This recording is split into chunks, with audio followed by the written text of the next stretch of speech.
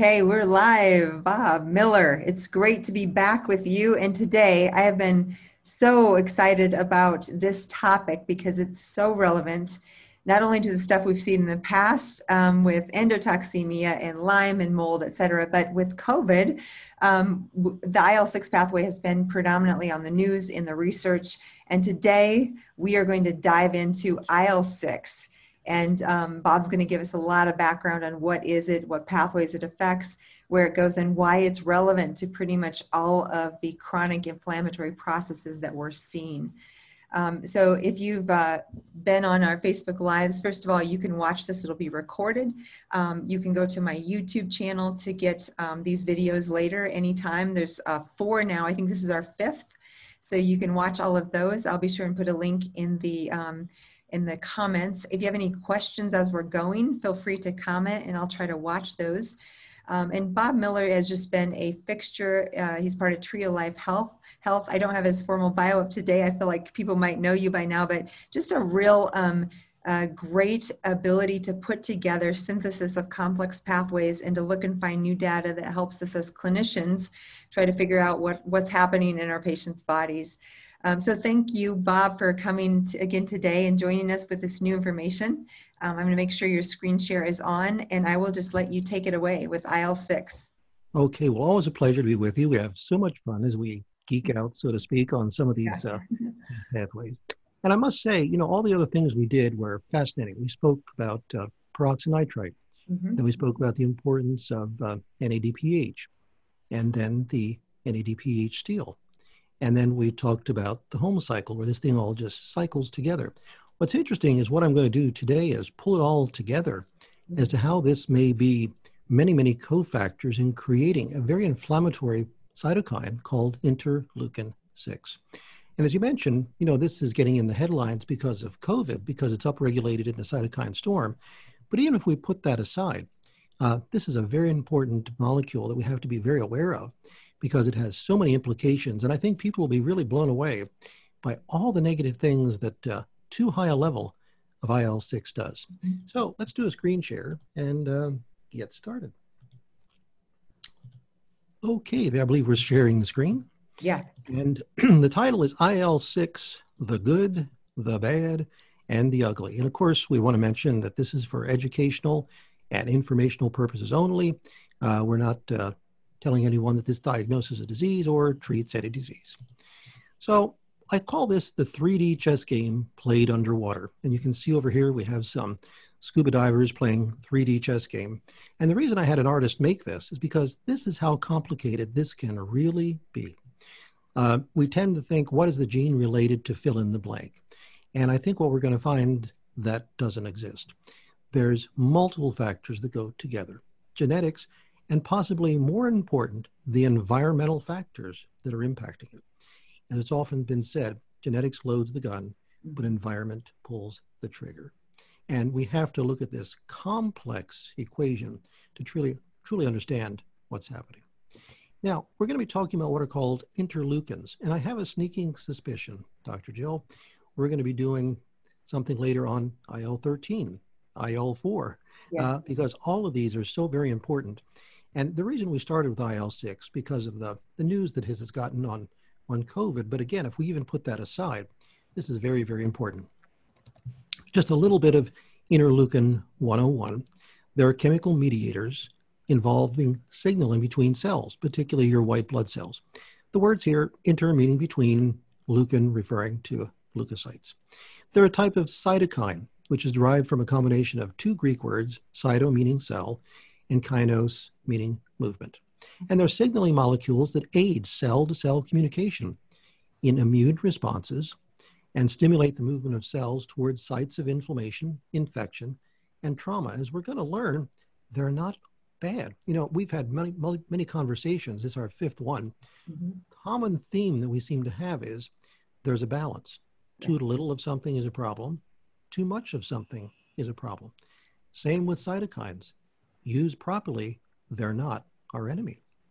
And there's evidence showing that certain cytokines are involved in not only the initiation, but the persistence of pathologic pain by directly activating sensory neurons.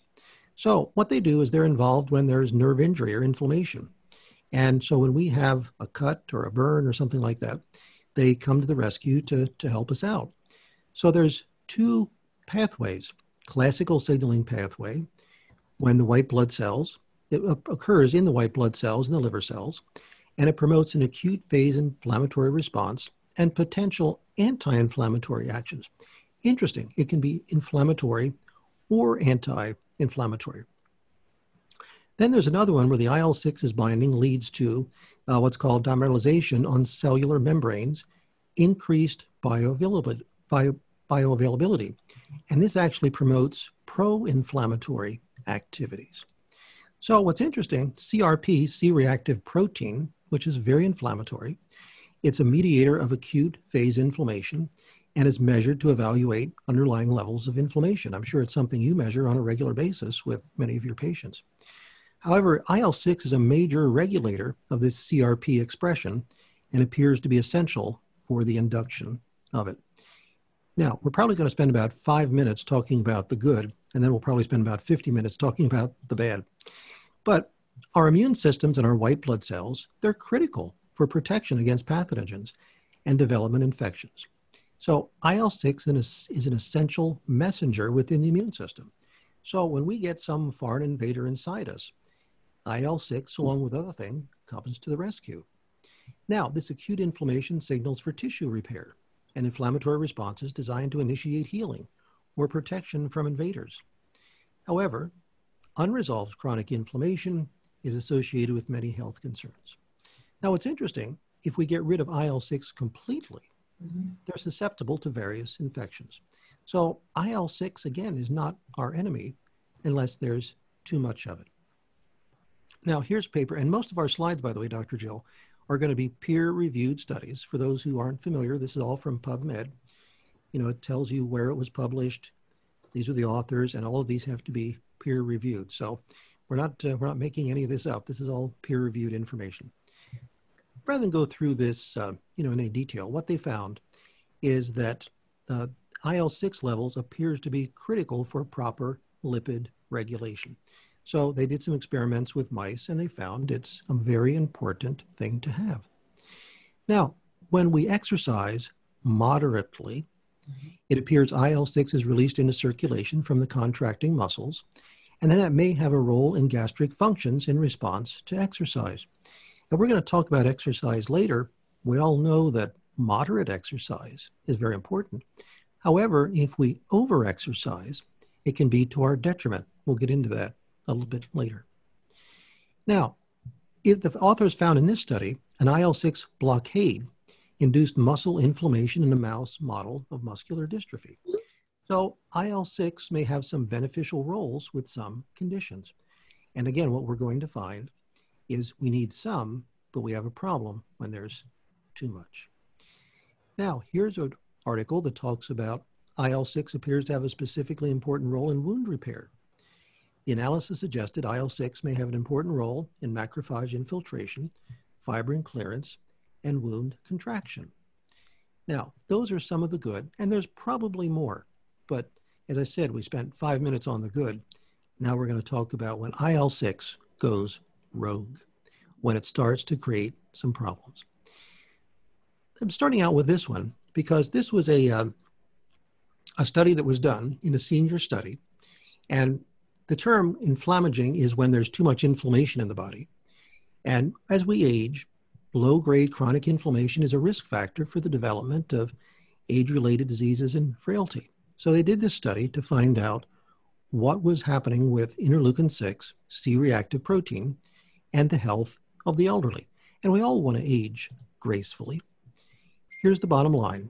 When comparing successfully aging individuals to those with aging-related diseases or disability, there was lower IL-6 levels in the successfully aging group. Even longer survival was associated with lower concentrations of IL-6. So what was the conclusion of the study? IL-6 and CRP levels were good predictors of physical and cognitive performance and the risk of mortality in both the entire elderly population and in successfully aging individuals. So I'm sure a lot of the viewers watching today say, well, that's for me. I want to age successfully and not spend the last years disabled, frail, being a burden on their relatives. Now, this was interesting. This study showed interleukin-6 from systemic inflammation predicts all-cause mortality in men. Bottom line, IL-6 was consistently related to all-cause mortality, independent of the level of adjustment, and showing a dose-response relationship between IL-6 and risk of death. It's a powerful predictor of all-cause mortality in male elderly community dwellings. To me, I found this fascinating, Dr. Jill, when I came across this. Oh yeah, this is huge. Whenever you say all-cause mortality, that's a big deal. Absolutely. Now, one of the things I've been doing over the last probably 4 to 6 weeks is I'm doing my health coaching with folks, and they tell me I'm struggling with fill in the blank, and I just go like, I wonder if there's a study on interleukin-6 and this. Wow. And I have a sneaking suspicion. I'm going to show you a lot of slides here today, but we're probably just scratching the surface. So this data suggests that IL-6 may be actively involved in hypoxia-induced lung inflammation and pulmonary vascular remodeling in mice. So we're talking about pulmonary hypertension and lung inflammation. So there's many causes, of course, for hypertension. Lung inflammation or lung issues is one of them. And here's where interleukin-6 plays a role. Now, look at this one. This is the, your cardiovascular disease. IL-6 contributes to endothelial dysfunction. We're going to show a chart a little bit later. By the way, we've made a new chart that will be premiered here. It's produced as a response to angiotensin II. Now, for those of you who are practitioners, you understand the RAAS, the renin-angiotensin system. And we're going to show this and explain it. So if you're a little lost now, that's okay. IL-6 is associated with hypertension and a higher incidence, again, all-cause mortality.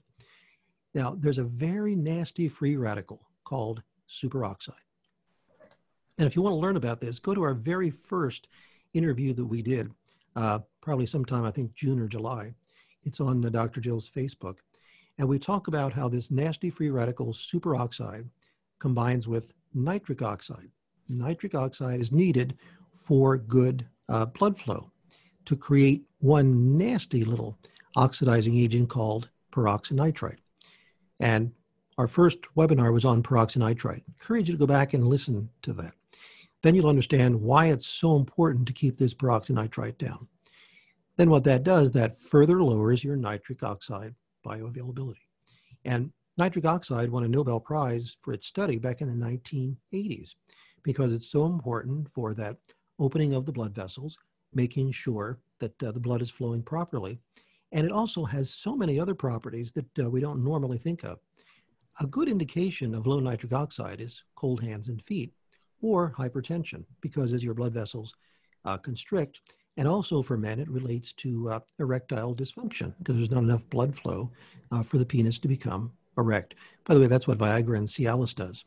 It stops the breaking down of nitric oxide. This one I found mind-boggling, Dr. Jill. It's increased in the cerebellum of the autistic brain. So, bottom line, conclusion, increased IL-6 expression may be partially responsible for some of the issues of autism. Clearly, autism is going through the roof. The statistics are, it used to be 1 out of 1,000, and what's it down to now, Dr. Jill? 45 or 50, something like that? Yeah, I think it's incredible how it keeps going down. I think 145 was the last number that I heard. Yes, and predictions are that it's going to even get worse and affecting boys more than girls. Again, in our health coaching, we work with a lot of parents with autistic children. What I should have done is I got permission to share the clip from the mother. The mother was just almost in tears, thankful for the way her child is improving. And all we were doing was doing things to decrease interleukin-6. Wow. Clinical anxiety, cortisol, and interleukin-6, here it's saying clinically anxious participants exhibited significantly lower levels of morning cortisol. Now let's talk about that a little bit. Cortisol is made by the adrenal glands, and one of the things it does it calms down histamine. One of the things that IL-6 does is create excess histamine. So I would encourage you to go back and listen to the last Facebook Live that we did on Dr. Jill's Facebook page or her YouTube page, because we spent a whole 50 minutes talking about histamine. And we talked in there about, we tend to think of histamine as, itchy eyes, runny nose, rashes, but it's significantly more than that. So as IL-6 is stimulated, we're going to show you later charts that it makes histamine. We need cortisol to knock that down. So I'm sure we're all seeing this. Anxiety is going through the roof. The ladies that work in my office, sometimes they come back and say, Bob, these people are driving me crazy. They're screaming at me because a package didn't go out when it's supposed to, or something like that. I like to talk to people at the grocery store. Say, tell me, how are people behaving? They're all like, oh my goodness. Yeah. They're just so anxious. They get so upset over everything. Mm-hmm. So it appears as though we are becoming more anxious. And of course, turn on the news for 10 minutes and it's like, what? Now, look at this one. I mean, this one blew me away. Role of interleukin-6 in depressive disorder. Animal studies and clinical studies have demonstrated that IL-6 may have a special role in depressive disorder. Once again, Dr. Jill, we are just seeing so much more people not only anxious, but people depressed. Mm-hmm. Now, I think I saw, Bob, the prescription, I don't know if it was 600% increase in antidepressants. And obviously we have COVID, we have pandemic, we have isolation, there's many other reasons, but this is definitely playing into it. And especially because we know infections and COVID and many other things will also increase IL-6, which I'm sure we're getting to. But the increase in depression is astronomical this year. Absolutely. Now, look at this. The role of cytokines in suicidal behavior. Whoa, this one really blew me away. Elevated IL-6 was the most robust cytokine finding associated with suicidal ideation and both non-fatal suicide attempts and suicides. And I don't know if suicide is on the increase, but clearly there's more than we should be seeing. Mm-hmm. So clearly, I mean, there's so many factors, not just IL-6, but this is a factor in suicidal behavior. Mm-hmm. Now, one of the saddest things is when someone's dealing with anorexia and bulimia. And, I talk to parents sometimes who are just heartbroken by, my child is so skinny, I worry about them, and they still think they're fat. Mm-hmm. And they restrict their food, putting themselves at tremendous risk. Look at this. Conclusion. Tendency toward increased IL-6 production, and I didn't know this, suppresses food intake in animals. Mm-hmm. In individuals who severely restrict food intake, suggest a potential role of these cytokines in anorexia nervosa. Wow. Yeah, I'm just blown away by all of this. Now, one of the biggest fears that we have as we get older is Alzheimer's disease. So what they found is they enrolled 41 subjects in a disease group and 40 in the normal group. So the majority of the subjects in the disease group had mild Alzheimer's disease. There was elevated levels of IL-6 and decreased levels of plasma trail in the group. So plasma IL-6 was identified as a potential biomarker of Alzheimer's disease at an early age. And of course, makes sense. The brain, 80% fat, the more inflammation we have, the more brain inflammation we're going to have, and the more the brain is going to deteriorate. Now, look at this, breast cancer. Mm. Several studies have demonstrated IL-6 and its signaling in tumor growth, the growth of the cell, and therapeutic resistance. Therefore, it seems that targeting IL-6 or its receptor in combination with other potent anti-cancer therapies may be a potent therapeutic approach for breast cancer therapy. Absolutely astonishing. Mm. Colorectal cancer, and of course, this is on the rise. Several experimental and clinical studies have linked the cytokine interleukin-6 to the sporadic and inflammation-associated colorectal cancer. The increased IL-6 expression has been related to advanced stage of the disease and decreased survival. So here again, inflammatory bowel disease. As you know, that was what got me interested in this kind of work. I had a severe case of inflammatory bowel disease when I was in my mid-30s. Lost half my blood, then I hemorrhaged. Didn't know if I'd make it to the next day. In the hospital for 21 days. And that was about 32 years ago, and my colon is now just doing fine, but got to work at it.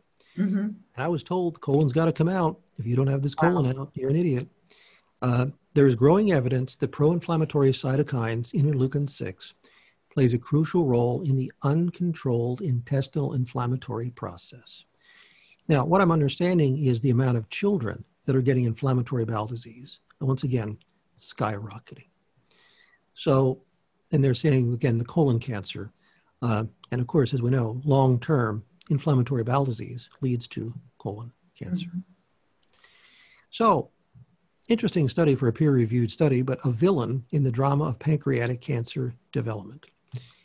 Conclusions: IL-6 emerges as a key player in pancreatic cancer development and the progression. So here we're talking about chronic inflammatory proliferative disease. Same thing. Several diseases, including rheumatoid arthritis, systemic onset juvenile chronic arthritis, osteoporosis, psoriasis. Amazing, all these things that it's involved with here. I was really stunned when I, started digging and found all these peer-reviewed studies. Here we go, insulin resistance and type 2 diabetes. There's a relationship between stimulation of IL-6 and insulin resistance. And there they go into what causes it. So by blocking IL-6 and IL-6 signaling may be an effective strategy for the treatment of insulin resistance. So as we know, when I was a kid, we used to call it adult onset diabetes because you were usually, a little obese and over 40. And now we're seeing children with diabetes. I'm sure in your practice, you're seeing young children with diabetes, Dr. Jill. With type 2, yeah. And then so interesting because this pathway with endotoxemia, we've talked just a little bit about where the LPS coating of the bacteria goes into the blood. And we know that triggers IL-6, and we know that's associated with diabetes and heart disease and obesity and mood disorders. This is all playing together. And you kind of wonder which came first. We talk about that LPS and these infections, but what if really the common denominator is IL-6? It's certainly looking like that's part of the story. Absolutely. Now, listen to this. Thyroid hormone concentrations. The data reveals a statistical relationship between elevated serum IL-6 concentrations and alterations and circulating thyroid hormones. So, of course, we're not even talking about Hashimoto's here. They're just talking about low thyroid. And so since this is related to autoimmune, I probably should look. I didn't find any people. I didn't look for them, but I wouldn't be surprised if there's a relationship to Hashi's. Now, one of the things that we're talking about, and I think you and I spoke about this before, that early in our careers, we didn't even talk about mast cells all that much. And mast cells are white blood cells that, again, are there to protect us. However, when they become overactive, they're a problem. And at my conferences where we teach physicians, I often say, how many of you have seen a dramatic increase in what's called mast cell activation in the last 5-10 years? Virtually every hand goes up. Yeah. That people are coming in with more and more mast cells. Again, mast cells are not our enemy. They're there to protect us unless they're overactive.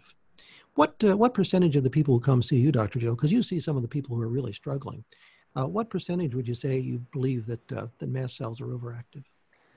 Oh gosh, I would say at least 25%, maybe more, but that's 1 in 4. So yeah, exactly. Mm-hmm. And when you started your career, what was it? Maybe 5%, 10%. Yeah, absolutely. So here they're saying IL-6 increases mast cell proliferation and formation. And we suggest IL-6 blockade might ameliorate the mast cell-related symptoms and pathology in mast cell-related diseases associated with elevated IL-6, including the high levels of mast cells. This one just blew me away. I mean, I never thought I'd find something like this. As I said, as we dug into the research, I'd be at the office like till 1 in the morning. It's like, no, I got to go. I was along parallel to you looking as we talked about IL-6. I wanted to, and same thing. I just kept going down rabbit holes of there's so many studies with IL-6. It's unbelievable. Not surprising, but it really is. I wonder if there's anything that's not related. Well, I was thinking the same thing because, in traditional naturopathic philosophy, it's excess inflammation that's the initial trigger. Right. And if this does that, it probably is related just about to any degenerative condition. It was just funny. I talked to a woman who had hot flashes, and I said, I wonder. And I thought, I won't find anything. Lo and behold, serum IL-6 concentrations in perimenopausal women with severe hot flashes were significantly higher than the concentration in women without hot flashes or with mild and moderate hot flashes. Wow. So it's even playing a role in the dreaded hot flashes. And again, this another person had vitiligo, and I thought, I wonder. Yeah. An increase in the production of pro-inflammatory cytokines such as IL-6 and IL-2 in vitiligo patients may play an important role in that cytotoxicity. So they're saying that the cytokine production might be involved in the vitiligo. Now, COVID-19. Now, again, we're not saying by knocking down interleukin-6, you're going to prevent getting COVID. This is not a cure for COVID. What we're talking about is when you get COVID. As you know, some people have no symptoms. They didn't even know they had it. Others are, okay, I had a cough and a sore throat. And others are gasping for breath and on ventilators. Much of the literature now is pointing to interleukin-6 and bradykinin as part or, in part or in whole of that cytokine storm for the lung inflammation.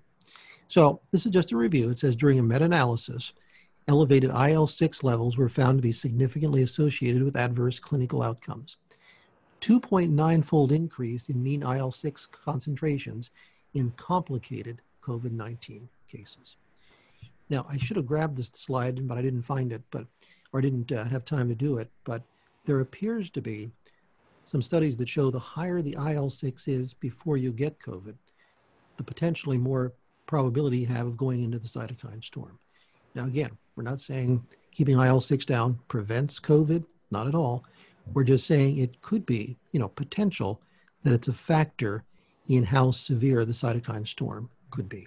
Now, Bob, that's one reason why I said we can't wait to talk about this, because that's been my theory, is that, again, this is not medical advice, but the priming of someone who has IL-6 for LPS endotoxemia, for another infection, for all these many reasons, I suspect that those who are primed with higher IL-6s before they get this infection tend to fare worse, because that whole systemic inflammatory cascade is already going and primed. It's like priming the well. Back in the days when you pumped water, you prime the well.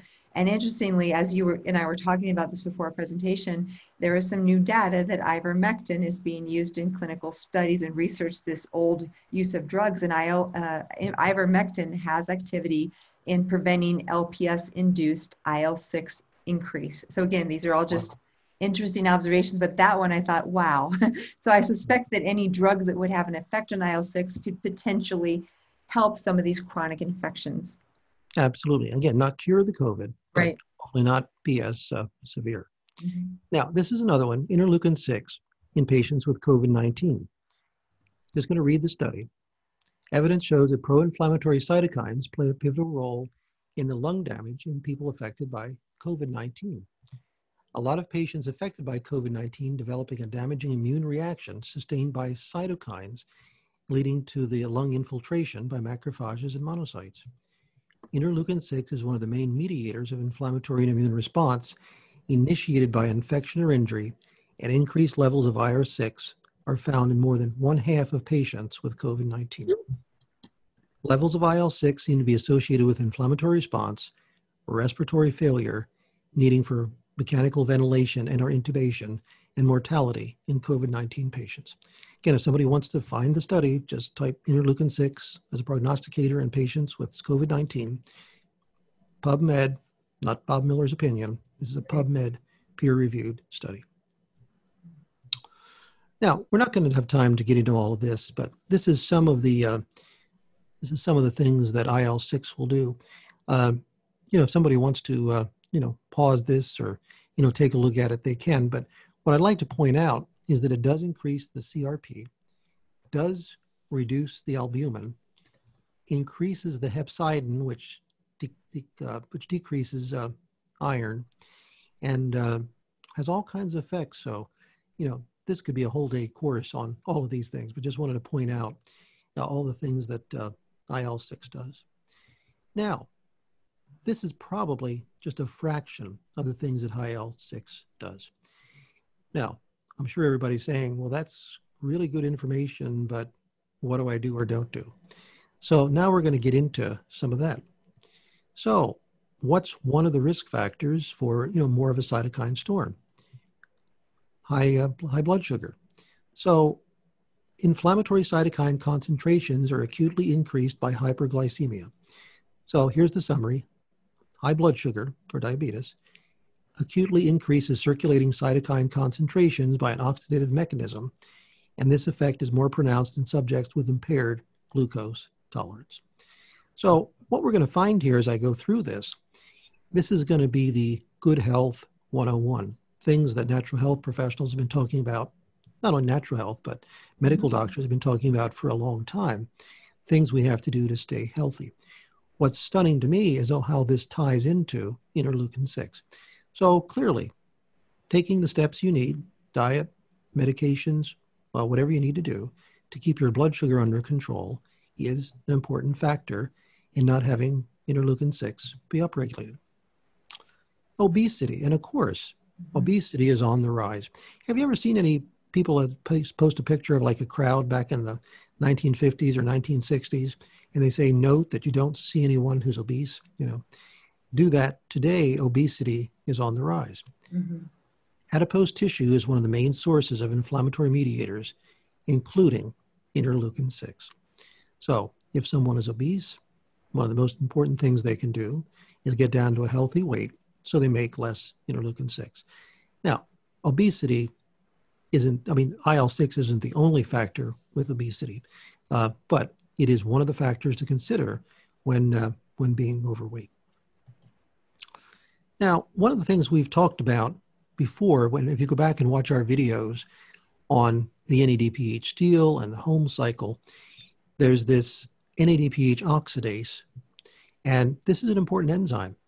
When we are faced with a pathogen, NADPH oxidase says, whoa, we got an enemy here. Iron, give me some oxygen. NADPH, give me an electron, and let's kick up a storm here. Let's make some superoxide, hydrogen peroxide. Let's make some mast cells. Let's make some cytokines. Let's make some histamine and take out this invader. If we didn't have that, we'd die of infection. But the thing that I've been talking about for years, I believe environmental factors are upregulating this enzyme. Lo and behold, interleukin-6 induces expression of the NADP oxidase number 2. And you'll find studies on COVID that it's the upregulation of NADP, or NOX2. The abbreviation is NOX. NOX2 is behind the cytokine storm. Again, putting COVID aside, all the things that this could do by having these two talking back and forth to each other is significant. So IL-6 was found to increase NOX2 activity in concentration and time-dependent mechanism. So NADPH oxidase is stimulated by interleukin-6, and I'm going to show you a chart later that it's a crosstalk. Interleukin-6 stimulates NOX2, NOX2 stimulates interleukin-6, and you have a positive feedback loop that just keeps feeding upon itself. Now, we're going to show a chart in a little while. In the RAS system, we're saying angiotensin 2, when that's increased, was found to induce interleukin-6, and then subsequently NOX once again. And in an IL-6 knockout, it was found to inhibit that angiotensin 2 increased NOX activity and VEGF expression. And again, this, for the layperson, they'll be like, what in the world is all of this? But I'm going to show you a chart that shows you how all of this, plays together. Oxalates, lo and behold, oxalates stimulates IL-6 production. So oxalates, in case someone doesn't know, they are like little razor blades in some of the healthiest foods. Have you ever heard Dr. Jill said that I wasn't feeling well, so I started to eat healthy, and I started doing spinach and kale and beets, and I got Worse. And blueberries and almonds and all these wonderful foods. Yes. Yes, absolutely. Yeah. So what happens here is some of these very healthy foods, for their own self-protection, have these little razor blades inside them so insects don't eat them. If our gut is doing okay, they just pass right through. But for some individuals with gut issues, or there's actually even genetics, that may give indications you don't break them down as quickly. These oxalates get inside the body, and these people are in pain. There's some thought that fibromyalgia is related to this. And these are the folks that if you just, touch their arm a little bit, they're in pain. Massage is torture. So oxalates upregulates the expression and secretion of IL-6 in the kidneys. So absolutely astonishing.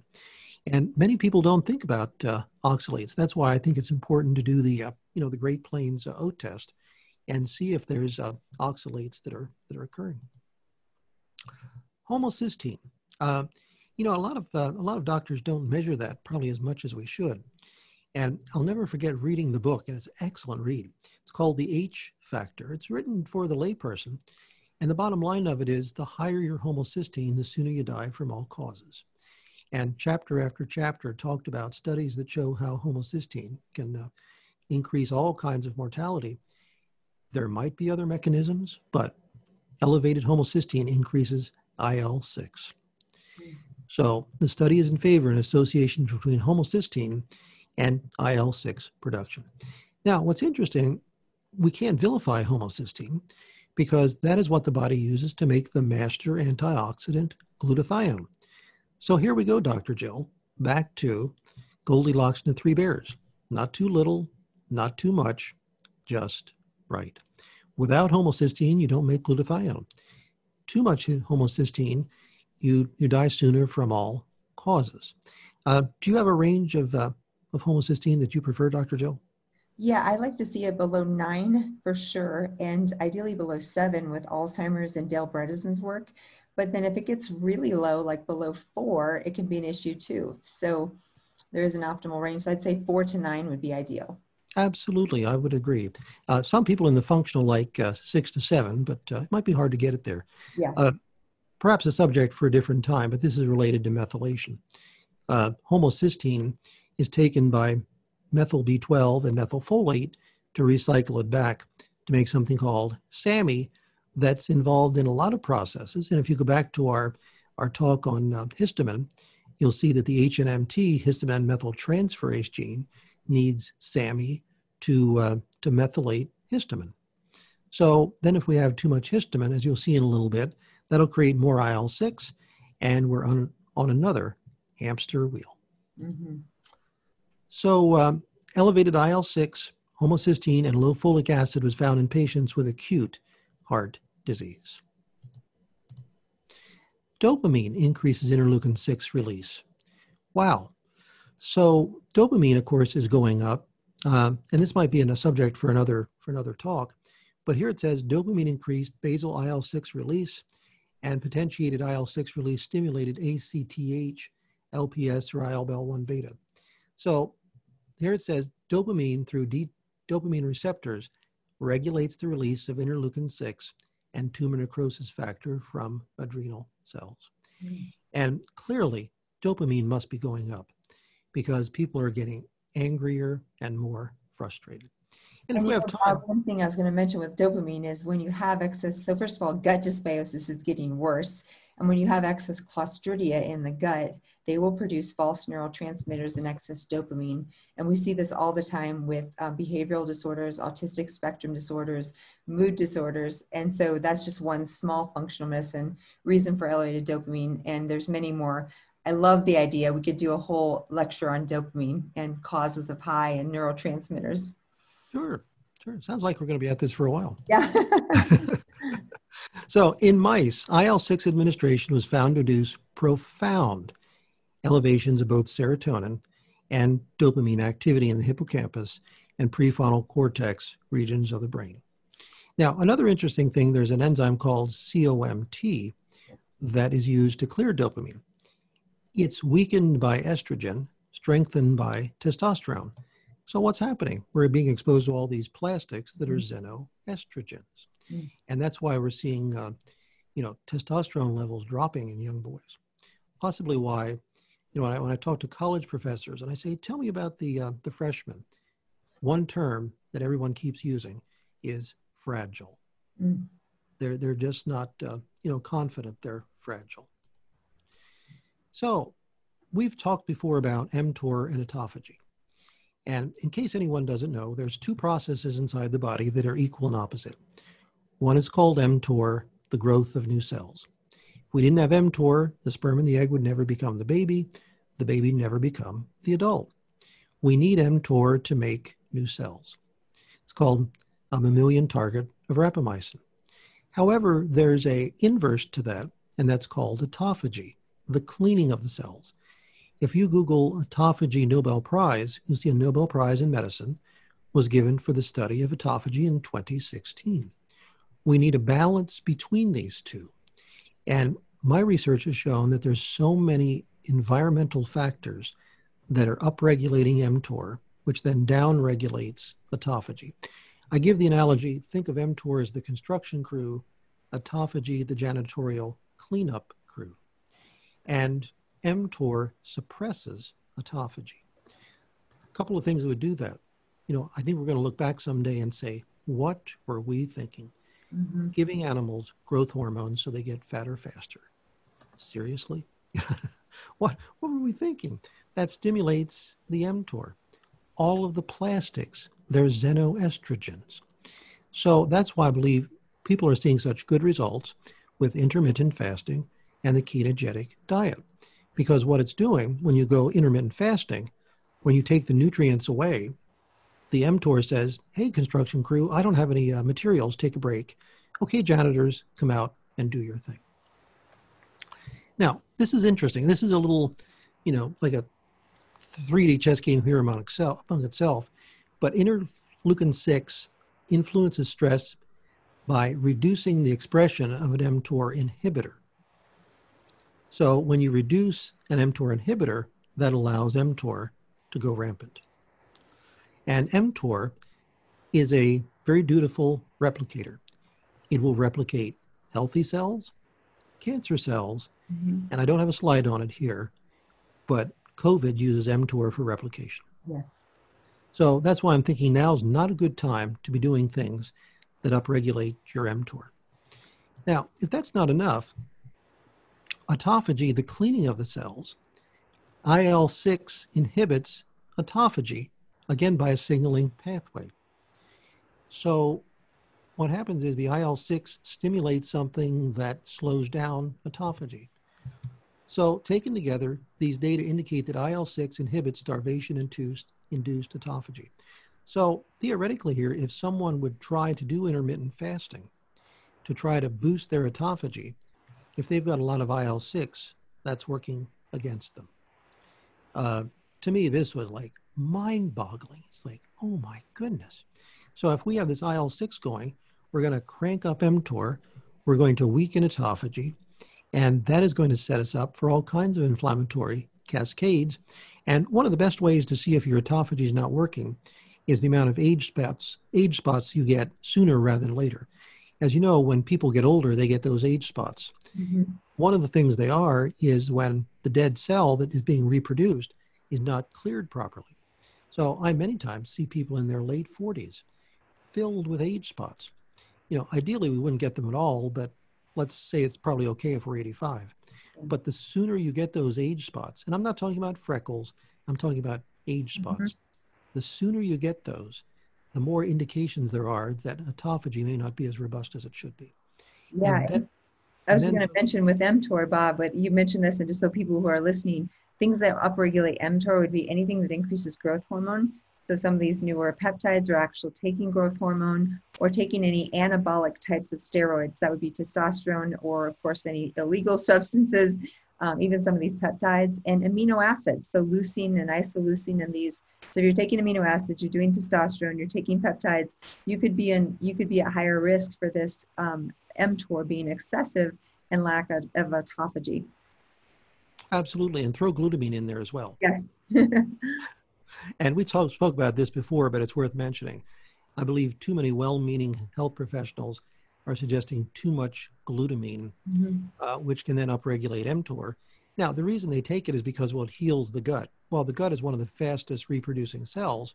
So yes, glutamine will help the cells reproduce, but we may have what they call those unintended consequences. That it may upregulate your mTOR and actually make more glutamate, which we're going to show you in a little bit, actually can inadvertently upregulate IL-6. Here we go, histamine. If anyone hasn't listened to our last talk, go back and listen to the talk we had on histamine. This one blew me away. IL-6 levels significantly increased following histamine stimulation. And guess what IL-6 does? It makes mast cells that makes histamine. So I think now is a good time for me to swing over a little chart. And if we can, I will put this in the comments later this evening so that somebody can download this, this PDF. So here you can see IL-6 in the center, and you can see that it stimulates NOx, stimulates mast cells, stimulates histamine, that then further stimulates interleukin-6. And then I'll show later that I listed on the left all the things we spoke about that will stimulate IL-6. We're still getting through these endogenous, and then later we're going to talk about the inhibitors. But I mentioned earlier we were going to talk about angiotensin. Maybe now is a good time to do that. The renin system, the Ren gene, when it's stimulated, and look what stimulates it, superoxide, mast cells, histamine, dopamine, testosterone, stimulates angiotensin 1 and angiotensin 2, stimulates interleukin-6, superoxide, CRP, as we said, mast cells and histamine. They all come back in what I'm calling the home cycle to re-stimulate this. But this time I put IL-6 in the center, showing how all the factors that do that. And I'll be speaking about bradykinin in a little bit, but I'll come back to this when I do that. But very important how this histamine feeds back in this positive feedback loop. I found that very, very surprising. Bradykinin induces interleukin-6 production by human airway smooth muscle cells. So the bradykinin by the bradykinin-2 receptor induces IL-6 expression. IL-6 excretion by bradykinin is sensitive to corticosteroids and is regulated by the Th2-derived cytokines. So let's talk about bradykinin just a little bit, because there are studies out there that indicate high bradykinin is part of the cytokine storm, but look what it does. It stimulates interleukin-6. Now, look at glutamate. Glutamate inhibits ACE2. Why is that important? ACE2 is what takes these inflammatory molecules, angiotensin 1 and 2, turns them into angiotensin 1-7. So what I'm finding in our health coaching based upon functional genomics, when people have a lot of mutations in ACE2, and maybe they have some mutations in HMOX1 that knocks this down, they've got a lot of inflammation going on. If they also have glutamate, the glutamate will inhibit ACE2. Now let's look at the, oops, didn't want to do that. Hold on. I was just going to ask you, blow it up to potential inhibitors, Bob. No, we're going to get to those. Yeah, okay. We're getting comments already. What do you do then? That was where I was going to. Yeah, hang on. Okay, don't get stressed out because it'll put up your dopamine. We don't raise your IL-6, so hang on. So bradykinin will stimulate IL-6. The ACE enzyme takes this bradykinin down to inactive fragments. CPN1 that we've just started to measure in our software. And just observing, many people with ADD and ADHD seem to have this, but just an observation.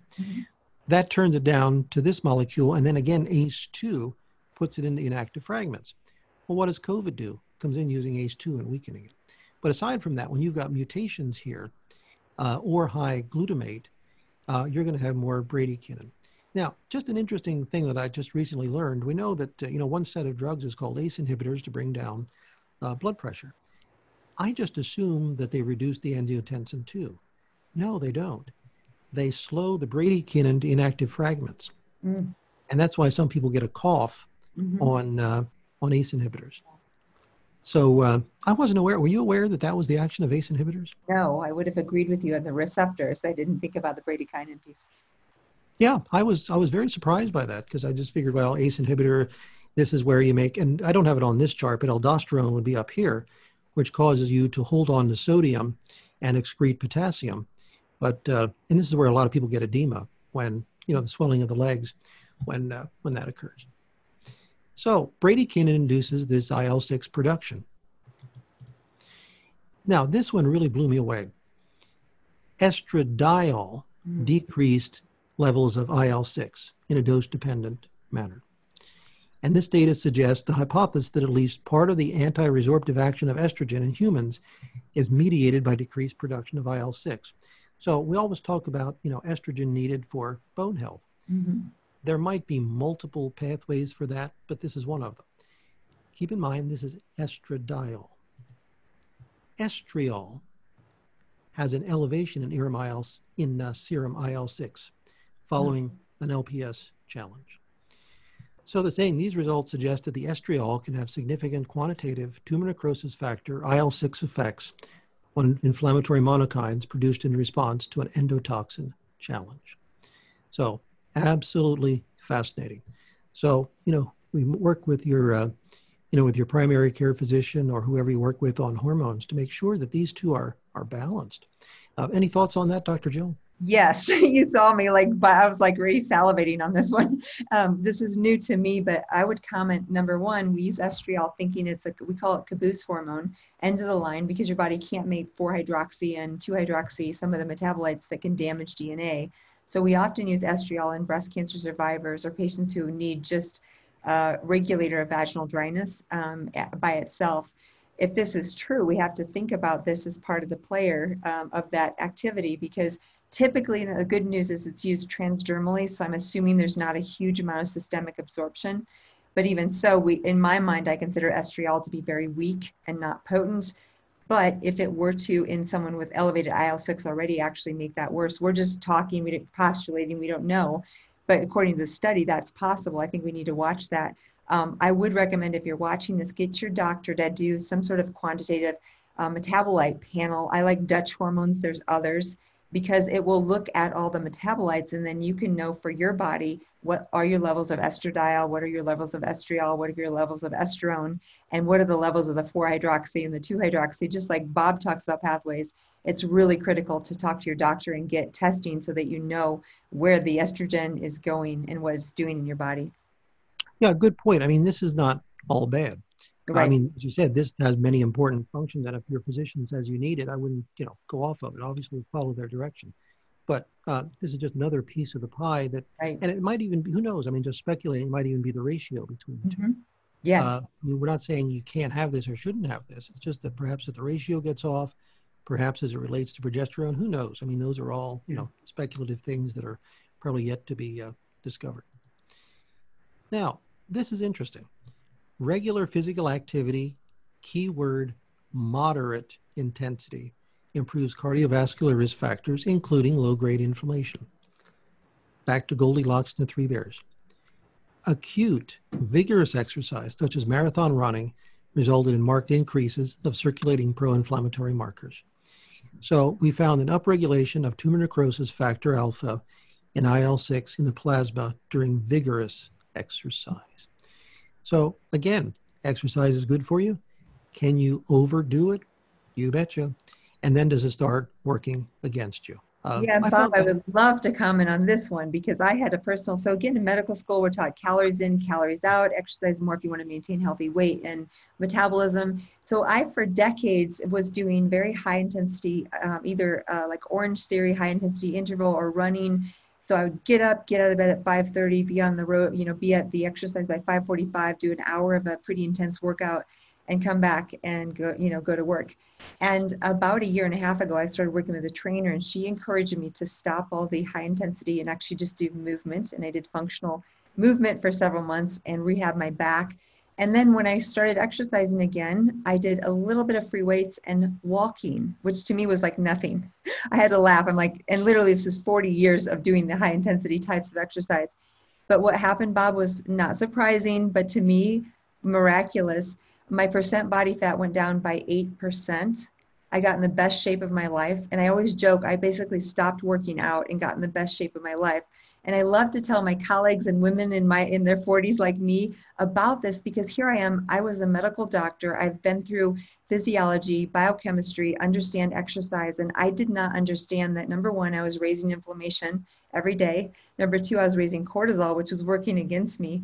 And all of a sudden, I ate the same, I did less, and I actually got in a lot better shape. Now I actually have better muscle, less body fat, and it's almost without trying. All I do is walk or hike a couple times a week and do a little bit of free weights. And I'm talking very minimal exercise.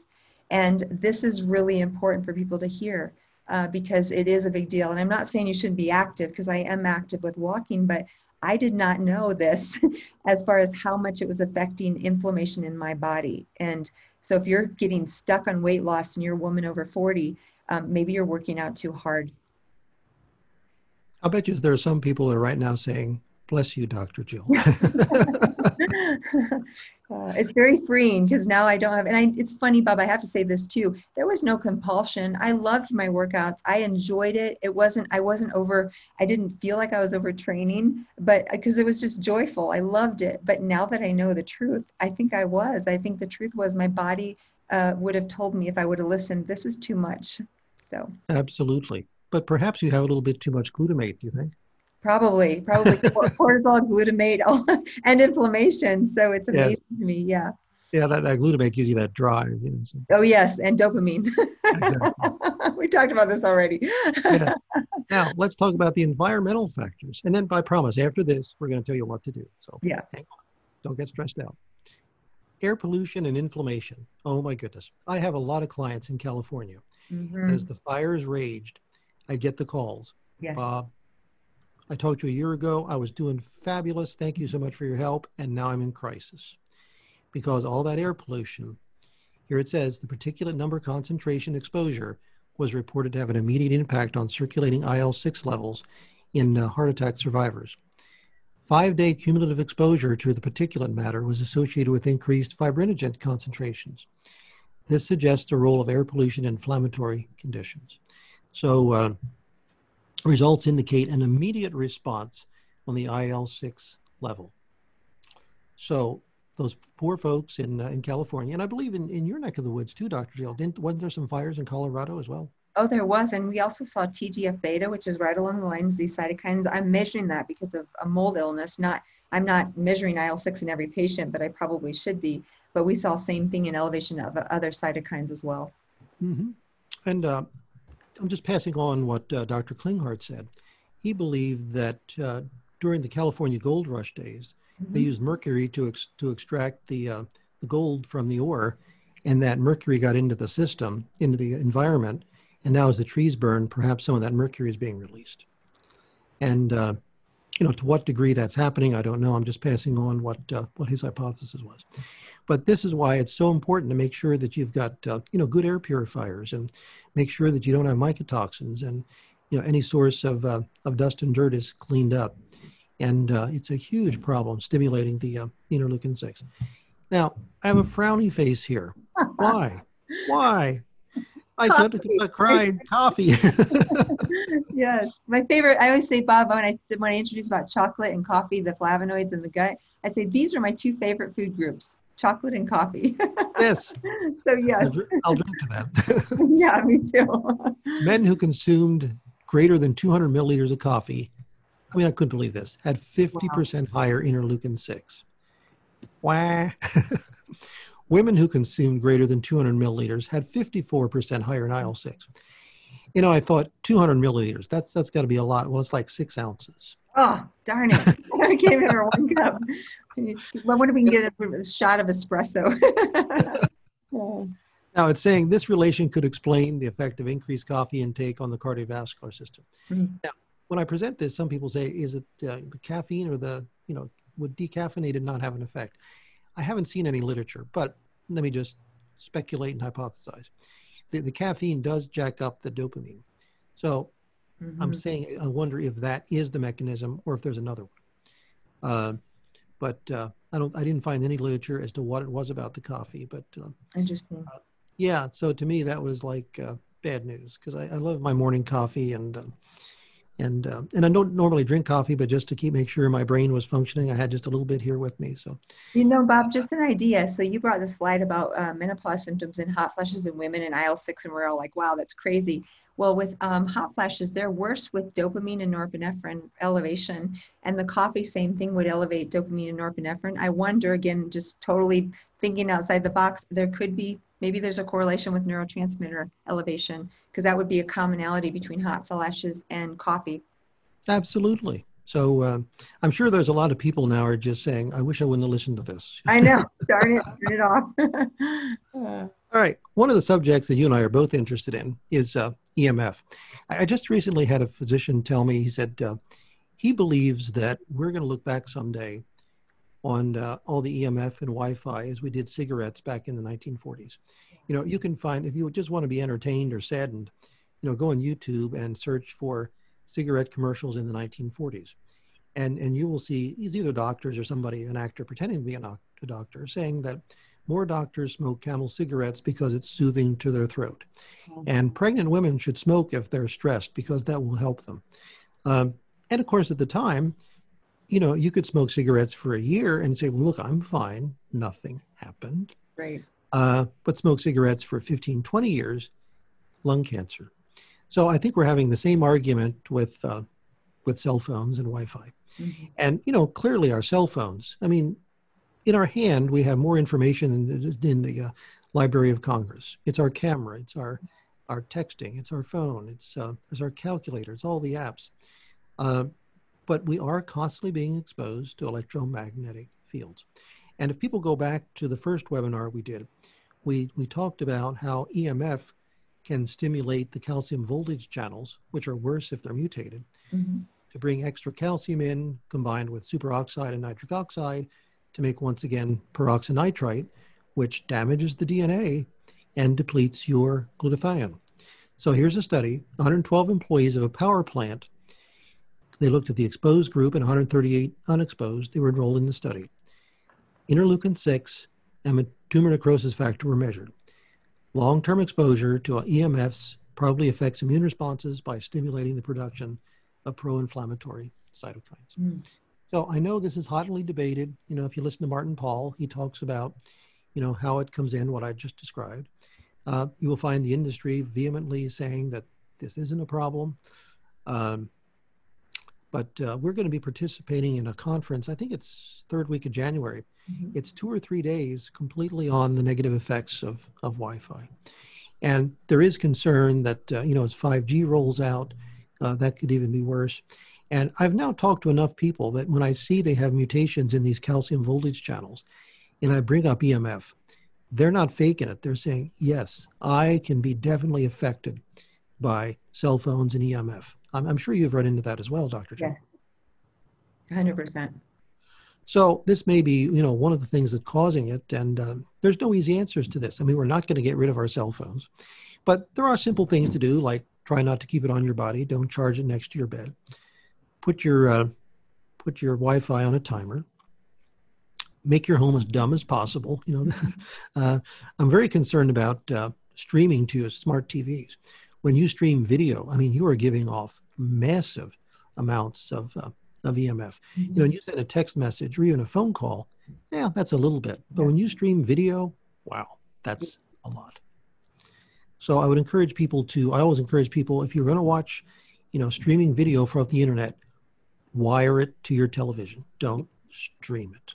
I couldn't agree more, Bob, because we don't have to give up our conveniences and things, but you can get wired networks in your house very easily now, and same with wired TV. At least you minimize. And then there is a difference. For example, I have these beautiful shades that go up and down with Wi-Fi. It's a very, very, very tiny little dose, and it only happens when the shade's going up for 10 seconds.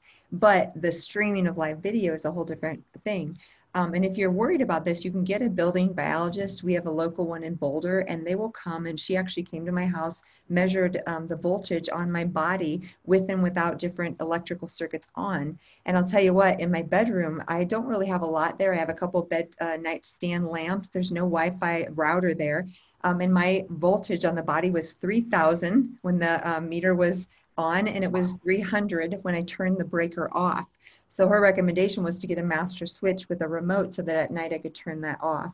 She also recommended a router cover in my, I'm in my office here right next to me. I have it looks like a net, like a laundry bag over my router, and that decreases the signal just enough to protect me so that I'm sitting here. It's not much exposure, but I still have plenty of Wi-Fi in the apartment. So these are kind of simple things you can look at. I will say I'm not a fan of grounding mats or sheets anymore because there can be some controversy over if they actually potentially make the problem worse. But protecting yourself from devices is a great idea. And don't ever put your phone in your bra, ladies, or your phone in your pants, men, because those are by impressionable organs, and it does affect breast, testicles, reproductive organs as well. Oh, absolutely. I've had some good results, and I have no affiliation with these folks. There's a called 5G Block BLOC bag, and it's a sleeping bag, so it's not grounding.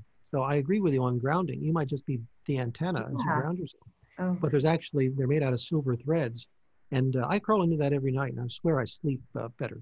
I love that because that's a simple thing. You don't have to plug it into the, one other thing, Bob, I don't know if you know much about pulsed electromagnetic frequency or PEMF.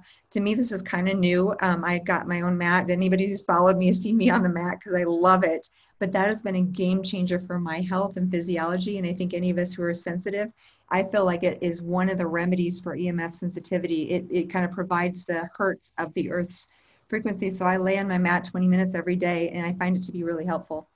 Absolutely. That's going to be one of the slides coming up. Yay. So, be careful of that EMF. In my office right now, you probably can't see it, but the mouse is wired. The computers are wired. Trying to expose as much, or have less exposure as possible. No surprise here. Glyphosate exposure increases inflammatory response, and it increases IL-6 after glyphosate exposure. So I'm sure glyphosate does many other things. I mean, it may substitute for glycine, may impact the heme cycle. Who knows what else it does? But isn't that interesting that glyphosate will actually increase the interleukin-6? Fascinating.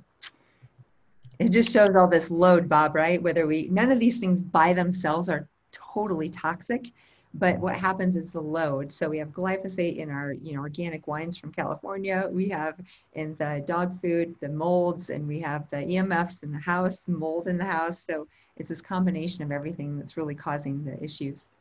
Yes. So sodium sulfite increased LPS-stimulated secretion of IL-6, or curcumin decreased IL-6. So curcumin, we don't know all the properties, but that's one of the things it does. It decreases the interleukin-6. Now, one of the subjects that you and I both love, and by the way, the talk you gave at our mycotoxin conference was incredible, and we're going to mention that one more time that people can get those recordings if they want them. Yeah. Here we're talking about the production of IL-6 increased in response to mycotoxin exposure, which can influence bad effects on fetal development. So let me just jump to another slide here. Pro-inflammatory effects of ochratoxin A on nasal epithelial cells. A mycotoxin for mold significantly increased IL-6 and may promote inflammation in the nasal cells. Then just last evening, I do a webinar every other Thursday evening for physicians. And by the way, if any physicians are watching this, just contact us. We'll get you the information on how you can be part of it. Last night, one of my guests was Dr. Andrew Campbell. Again, he was one of the speakers at the mycotoxin conference. And this is his test from my MycoLab. And he heard my talk that I gave to physicians on IL-6 last week. And he said, Bob, you piqued my interest. I started going through the literature. In the published studies, Dr. Andrew Campbell has reviewed the following mycotoxins are the strongest drivers of IL-6 secretion. Of the 12 he measures, 9 very strongly stimulate IL-6. So absolutely amazing. If there's any health professionals watching this and they'd like to see the webinar, just contact us and we can give you the link. Where you hear, he talked about 20 minutes about all of these, but all of these mycotoxins will increase interleukin-6. And I'm sure you probably have some thoughts on mycotoxins, Dr. Jill. Yes, so we just see this massive inflammatory response with mycotoxins. So this does not surprise me at all. And you remember my little story about exercise. Well, I was recovering from mold with that too. So again, these layers, what happens is if we have glyphosate in our food and we're not eating organic, and then we have EMFs in our home, we have mold exposure in our home, it's just going to create this inflammatory pathway. And Bob, I think that's why we're dealing with a pandemic, is because people have been primed for maybe a decade or more, longer than that, but it's just getting increasingly worse with these toxic load creating issues. And there's been some studies that show potentially in more air polluted areas, there's more complications of COVID as well. And could that be again from the toxic nanoparticles and environmental load, like you mentioned with the smoke and all of that priming the body for IL-6 production? I think it's probably related. Oh, no doubt. I mean, that's possibly why New York was hit so hard, Yeah. possibly why some of the, when you look at some of the cities that were hit the hardest, Yeah. they seem to have the most air pollution. And again, I don't think it affected whether you got COVID or not, but I think it affected possibly the severity of it because the IL-6 was already upregulated. So, and if you're interested, if you're a practitioner, just contact my MycoLab. These are IgG antibodies that they run. Now, we talked before about lipopolysaccharides from gram-negative bacteria induce the tumor necrosis factor and IL-6. So, Dr. Jill, I'm sure you have a couple of comments on this. Yes, absolutely. So this is interesting because we actually often measure tumor necrosis factor in LPS. And this is where I've seen the most data, like thousands. I remember when I first presented on LPS-induced endotoxemia and I saw IL-6. And then as I started seeing the COVID data, IL-6 came up. That was my first inkling back in March or February that, oh, no wonder diabetics, obesity, high blood pressure, all the same things that we see in relation to LPS-induced endotoxemia, those are the ones that are having more trouble with complications because, again, there's a priming effect of this on the body. And it's sadly really common because as we have more leaky gut, which happens with mold and Lyme and permeability and chronic illness and et cetera, then you're going to have more leakage of the LPS into the bloodstream and creating this inflammatory pathway. Absolutely. Now, this one blew me away, Borrelia. Mm-hmm. These results show that the Lyme disease spirochete contains a hitherto unknown LPS that is biologically active in vitro and in vivo. It is likely that this molecule plays an important role in the seriousness of Lyme disease. Wow. Wow is right. Big. Now, one of the questions that comes up is, Lyme disease has possibly been around forever. Mm-hmm. But clearly, I mean, more and more people are getting hit harder by it. So the question becomes why? And I don't say that this is the reason, but this could be a factor that perhaps it already did that before, but now this load has gone up. Lyme is like the straw that breaks the camel's back. Combine that with mycotoxins. Yeah. I'm sure you see this yourself. When somebody has mycotoxin and Lyme, these people are nailed hard.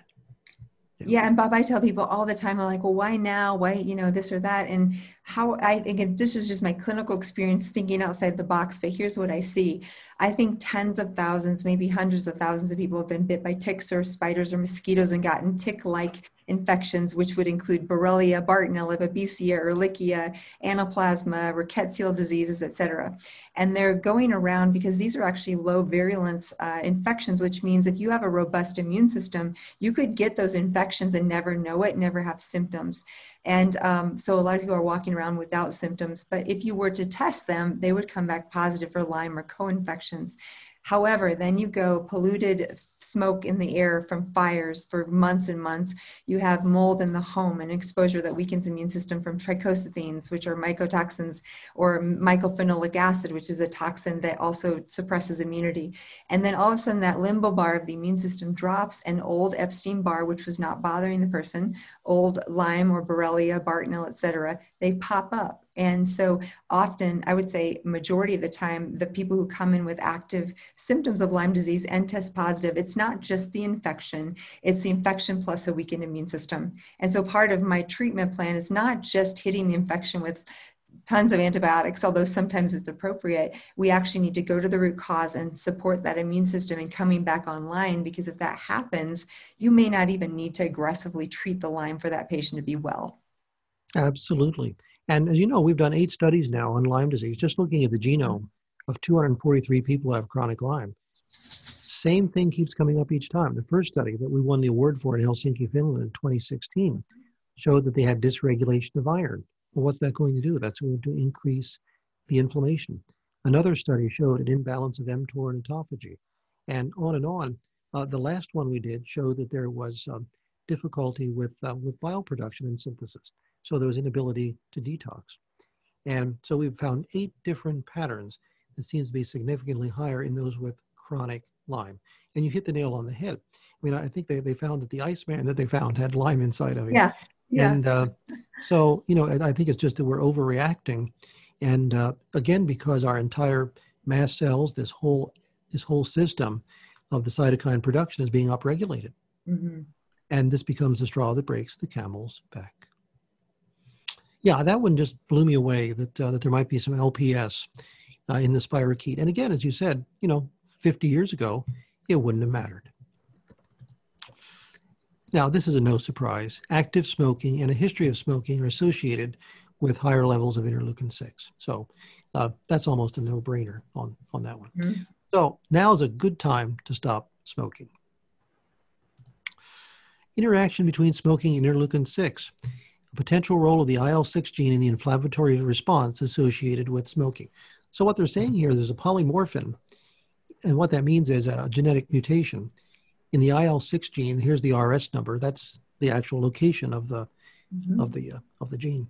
And what we're finding, and we're studying this, and we have it in the software that measures this, that many of these mutations are upregulation. So what I'm finding when I see people who have massive amounts of inflammation, many times they have what are called homozygous. Both mother and father gave the mutation, and that IL-6 is overactive. So here they're saying the results indicate a potential role of the IL-6 gene being mutated in the inflammatory response associated with smoking. I mean, you hear stories all the time of somebody who's 90 years old, smoked for the last 50 years, and they're healthy as a horse. And, you know, that makes a nice news story, but possibly they don't have any of the other cofactors or any of these mutations. You'll see somebody else who smoked for 10 years and has lung cancer. So multiple reasons. And this wouldn't just be it, but this could be another factor that if you've got this upregulation, smoking is going to have a much higher impact on you. Radon. Now, we've all known that radon is not a good idea. But here again, another IL-6 promoter variant was associated with lung cancer in uranium miners. Strongly support the functional relevance that IL-6 promoter SNPs affect basal regulation and carcinogen-induced IL-6 secretion. So again, that goes back to, you could probably have 10 people who work in a uranium mine. 2 might get lung cancer from it. And what they're saying is many of them had this genetic mutation that caused them to upregulate to radon. So, you know, I've always known radon's a problem, but it's now come to my radar screen a little bit more that perhaps we should be a little more vigilant. There's a website, www.radon.com, and you can put in your county. And are you in Denver County, Dr. Jill? I'm in Boulder County. Boulder County. Well, anyway, I guessed wrong, but you can just put in the county. Yeah, you just put in the county, and it'll tell you on average, you know, how many results are higher than the 4, which is the rate. You know, how many are 2 to 4. So I would encourage everyone after this webinar, go to radon.com, find the county that you live in, see where it's at. And if you have a basement that maybe has some cracks in the floor, or you have some drains, you can inexpensively get a radon test kit. And I just personally bought an electronic one. It was like $220 or something, and I'll give it to my clients locally to use and say, you know what, go check the radon in your house. And it's the silent killer. You don't know it's there. And the remediation is not all that difficult. You just get some pipes and fans and take the radon out. And I think this is yet another contributing factor. Any thoughts on radon, Dr. Jill? No, I love that you bring this up because like the air quality people that came to test my EMF actually talked about radon, and this is something that's very relevant, very common. And I'm so sometimes focused on mold, I forget to think about asking patients if they've checked. This is brilliant, and thanks for sharing the website. Yeah, I'm fascinated. What I've been doing now is I do consults. If I'm doing it on Interactive, I'll say, well, let's find your home. And it's interesting. I just had somebody in New Jersey today on the shore, and this was like 2%, you know. Wow. And then Other areas, it's like 50%. So it depends upon, this comes from granite. And so the more granite you have, the more potential there is for this. So now, volatile organic compounds. Now, interestingly, my first client this morning was someone who was doing quite well. And they said, well, I was really doing well and I've really tanked. And they said it happened after I got another car. It wasn't a new car. It was just a new car for them. And then they had somebody come in and spray fumigants for insects. And volatile organic compounds, and we could probably do a whole webinar on this, are the main substances causing multiple chemical sensitivity. The authors found exposure to VOCs significantly increased NOS activity, that's nitric oxide synthase, and IL-6, and decreased glutathione concentrations. And it was suggested to be the result of increased NOS activity. Now, this gets very confusing. We said, because we thought we said the NOS is important. Well, it is, unless it combines with superoxide. So totally speculating here, but I would imagine what they missed here is this probably also increases superoxide. And then when it combines with the nitric oxide, creates the peroxynitrite. So we really got to be careful of these VOCs. And I mean, I literally put this in today based upon a consult. Wow, that's fantastic. And I learned this from my client today. 10 best picks and 10 worst picks for volatile organic compounds. Now, this person bought a 4-year-old car, but the car made them sick. So now before they ever get a car again, you know, and again, I'm not pro or con any of these cars, but they're telling you that which ones seem to have the least amount of volatile organic compounds. So you can go to this this website, echocenter.org, and you can find these charts. So if you're very, very sensitive, part of your decision-making process in your car might be, you know, what is the release of the volatile organic compounds? So it was curated by the Ecological Center, and ratings were based on the presence of potentially toxic compounds such as bromide, chloride, lead, and other chemicals. So who'd have thought that your car purchase could have an impact on your inflammatory levels? Wow, that's amazing. I remember the term years ago in biochemistry, methyl methacrylate. Well, that's the smell of new car leather, but that's a VOC. So even though you like that new car smell, that means there's VOCs. Absolutely. I'll be curious, is anybody sending comments like, oh my gosh, I never would have thought of that? I've been watching, let me go back to the comments here because I'm watching them. Oh yeah, they're right on with, what they said, what if you live on the second floor? It's usually more the lower levels because it comes from the earth, correct? Like the granite in that near. Exactly. Yeah. Exactly.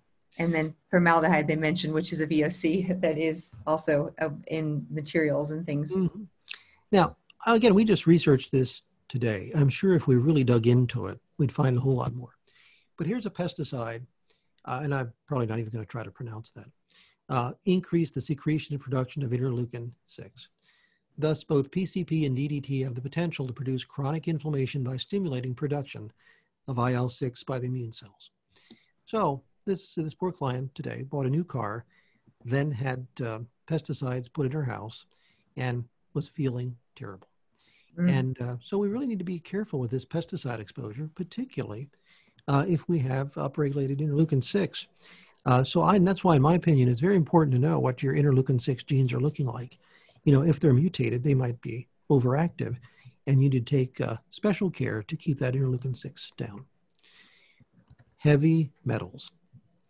Induction of IL-6 by aluminum-induced oxidative stress. And they're saying that happens, and they're saying it can be prevented by selenium. And what they're saying here is that selenium is the cofactor for glutathione. Yes. Short-term exposure to aluminum resulted in an increase in the systemic inflammation parameters of IL-6. Glutathione decreased upon aluminum exposure. Both the increase in IL-6 and decrease in glutathione could be prevented by co-exposure to selenium. I'm not sure that's true all the time, and we don't have enough selenium. And if you don't want to take a selenium supplement, just eat some Brazil nuts. Yes. Excellent source of selenium. Yeah, 2 or 3 of those per day, except that you have to watch the mold. So you want to get them fresh, keep them in your fridge or freezer. And then I love this because Dr. Klinghardt also talks a lot about aluminum exposure and levels are so high. I've treated a few docs who have patients in India and have had some consults there, and 100% of the patients that I've treated there so far have excessively high aluminum levels. I don't know if that's the cookware or what all it is, but I think again in the US here we're getting exposure. So if you're listening and you use aluminum foil or use aluminum deodorants, usually it's antiperspirants. Those are things that are easy, just get rid of them. Make sure your cookware, you're not using aluminum foil, you're not using it in the antiperspirants. It's an adjuvant in vaccines because it stimulates the immune system. So sometimes the load, again, I'm not anti-vaccine, but sometimes the load of the amount of aluminum, if you have a poor detox pathway. And Bob, I'd love to know in a second if there's any specific detox related to aluminum that you know related to SNPs. That would be interesting. No, I don't. Now, what we're going to do for our next conference, there'll probably be next September, aluminum, lead, and mercury are going to be on our agenda. So we're going to that'll be good. Now, you said it, but I think it's worth emphasizing. I think we're going to look back someday. What were we thinking smearing aluminum into our armpits? Yeah, I know, right? And then, I mean, right by the breast tissue for women, and it's such an absorbable area. The other thing I want to mention here is chlorella can be a good chelator of aluminum. I know Dr. Klinghardt, that's his recommendation. So, and zeolite. So those are the two that I tend to use more as binders in metal issues. There's many more ways, but those are 2 little simple things that patients can use if they suspect aluminum. And you can actually have your doctor check aluminum levels in the blood. It's a whole blood aluminum level. It's pretty simple. Mm-hmm. And some people use hair analysis for that as well. Absolutely. And so I would encourage everybody to use at least a deodorant or some of those natural things. Mm-hmm. Some rocks, they're incredible. And, we're going to look back. Why were we smearing aluminum into our armpits? Yeah. And so it is elevated. And interestingly, aluminum stimulates NOx, NOx, NADPH oxidase, which then this whole cascade that we're just talking about. No surprise here. When you've got lipopolysaccharides, the interleukin-6 is worse when you've got lead. Mm-hmm. So the heavy metal lead markedly augments the lethality of endotoxins in laboratory animals. Lead-exposed mice showed an altered IL-6 appearance in the brain, and that the levels of IL-6 in the brains peaked at 4 hours rather than 3 hours after they were exposed to the lipopolysaccharides. So the amounts of IL-6 were found to be higher in the brains of lead-treated mice. Now, lead has so many negative effects, as does aluminum. Mm-hmm. Aluminum can stop so many enzymes from doing their job. But, for this talk, we were just focusing on IL-6. The influence of occupational chronic lead exposure. So here they're saying the serum levels of interleukin beta-1 and interleukin-6 and tumor necrosis factor were significantly higher in the group of workers chronically exposed to lead by 38, 68, and 57% respectively. It indicates that chronic occupational lead exposure promotes inflammatory processes via induction of pro-inflammatory cytokines. There they are once again. Now, here we go. What do we do? Okay. Curcumin, we talked about that earlier. During a beta analysis and systemic review of 9 people, curcumin was found to reduce circulating IL-6 concentrations. The IL-6 lowering capacity was not dependent upon dose or duration of supplementation. Now, we know that turmeric curcumin is very anti-inflammatory. It may have other properties other than lowering interleukin-6, but this is one of them. Are you aware of other pathways that curcumin is supportive? Oh gosh, there are a lot of anti-inflammatory pathways, and I'm thinking TNF alpha is one of them. Again, this is off the top of my head. Mm-hmm. I know it can be anti-pain, anti-inflammatory in that way. So I'm guessing maybe either anti-mast cell or anti-prostaglandin. And they have some anti-cancer benefits. So I don't know if that's mTOR. Again, I'm just speculating. I don't know all the pathways, but it's got a lot of anti-inflammatory, anti-pain, anti-cancer support.